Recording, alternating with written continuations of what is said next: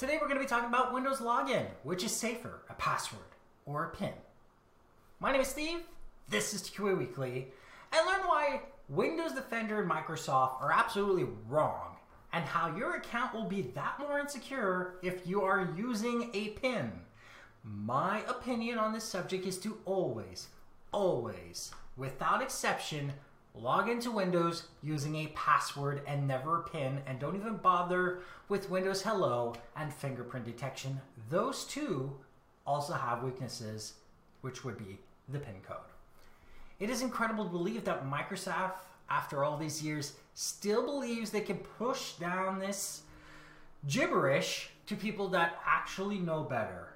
And I'm going to prove it to you from a sheer numbers point. A PIN code is only typically between 4 and 6 digits long. That is a problem. Which means your 4-digit PIN, which is 10 to the power of 4, only has 10,000 possibilities. Because all you have to do is push up 1 and just continue from there and keep trying until you get into the computer. And if you were to go to the long side, which is 6, then that's only 1 million. And in terms of passwords, 1 million possibilities is nothing. It's dust. It's not even worth talking about. So, what were you going to do anyway? You have a choice between 4 to 6 digits. You're insecure no matter what you do. Now, there's the option to use a PIN code comprised of lowercase and uppercase letters and numbers. However, that only gives you 14,776,336 possibilities with 4 characters. So, that would be 62 to the power of 4. That is nowhere near as secure as you think. I know that sounds like a lot, but that's not a lot when we're talking about password security. And most passwords are 8 characters long for a reason or more, and you definitely want more. An 8-character password, meaning 62 to the power of 8, is considered weak. And that still has 218,340,105,584,896 possibilities if we are only talking about alphanumeric characters, including upper, lowercase letters, and the digits of 0 through 9.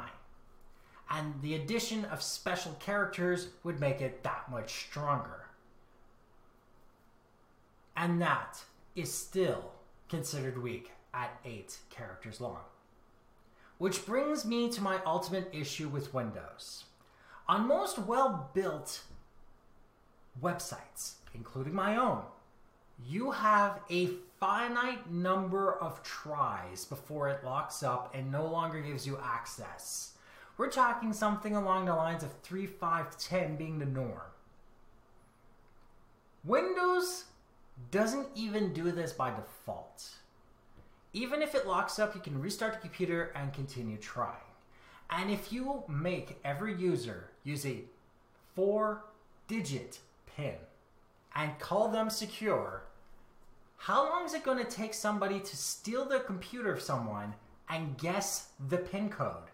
The only type of securities that Windows should be focusing on at Windows Login are finite number of tries, which are normally only possible in a business setting because it requires an addition of a setting to Windows, which is not on by default for any home user whatsoever, or they could try for once 2-factor authentication. Considering that most people will turn on 2-factor authentication given a clear instruction why, and considering that Microsoft has its very own 2-factor authentication app, which is free, I still don't understand why Windows would go down the route of a PIN code instead of 2FA. Because 2FA and finite number of tries would make everybody's Windows session safer. Not just from brute attacks, but even viruses would not be able to guess the password without locking up the system. And that would make it safer, not their stupid PIN code. So, If you agree with me or like this episode, like this episode. Dislike it if you didn't. Share with those that you can think benefit from this. Comment down below. And of course, don't forget to subscribe. If you have any comments, suggestions for topics, or anything else, go to TQAweekly.com where you can see the show notes on this episode, past others, find other ways of subscribing, and of course, email me directly using the form there. And of course, you can always ask your questions live while I stream on Twitch, usually every Friday, Saturday, and Sunday from 7 to 9 p.m. Eastern. Thank you for watching, and goodbye.